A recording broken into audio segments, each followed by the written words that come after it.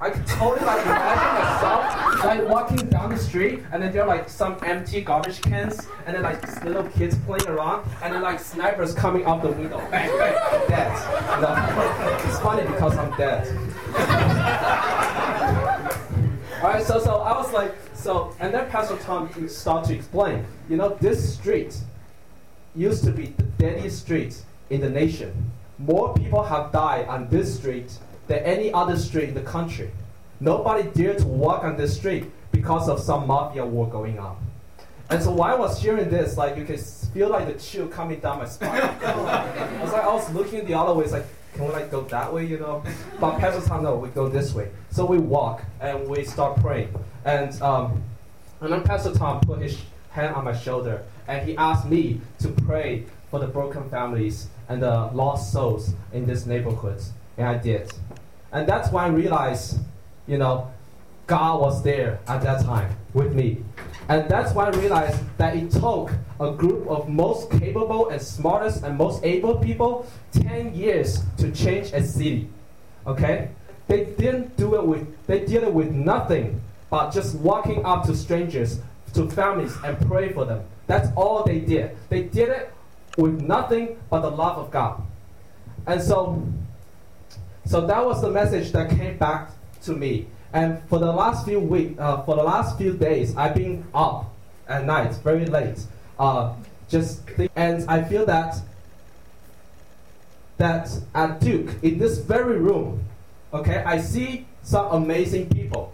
I see mathematicians, physicists, SIG programmers, engineers, doctors, lawyers, investment bankers, consultants, people who can change the world.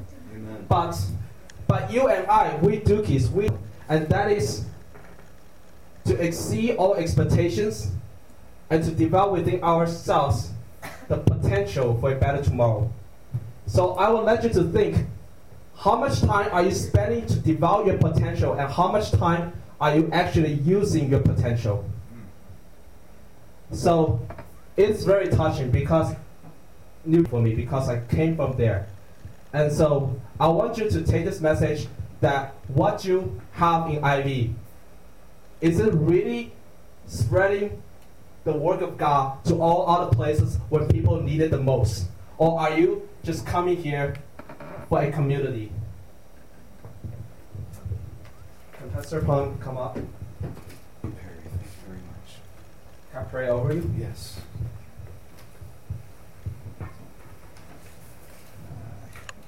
Dear Heavenly Father, I thank you for the comfort that you have bestowed us in this room. I thank you for the warm chairs and the abundant laughs. Thank you for bringing Pastor Tom to Duke this weekend to share his miraculous work in some of the most abandoned cities in the world, in the nation. I hope that your spirits will be present with us and that you will show us that people's lives can be transformed. Do so much. I want you to show us, to convince us that as children of yours, we ought to live lives that refuse to maintain a distance from the reality of human suffering, where people are lost and hurt. In your name, amen.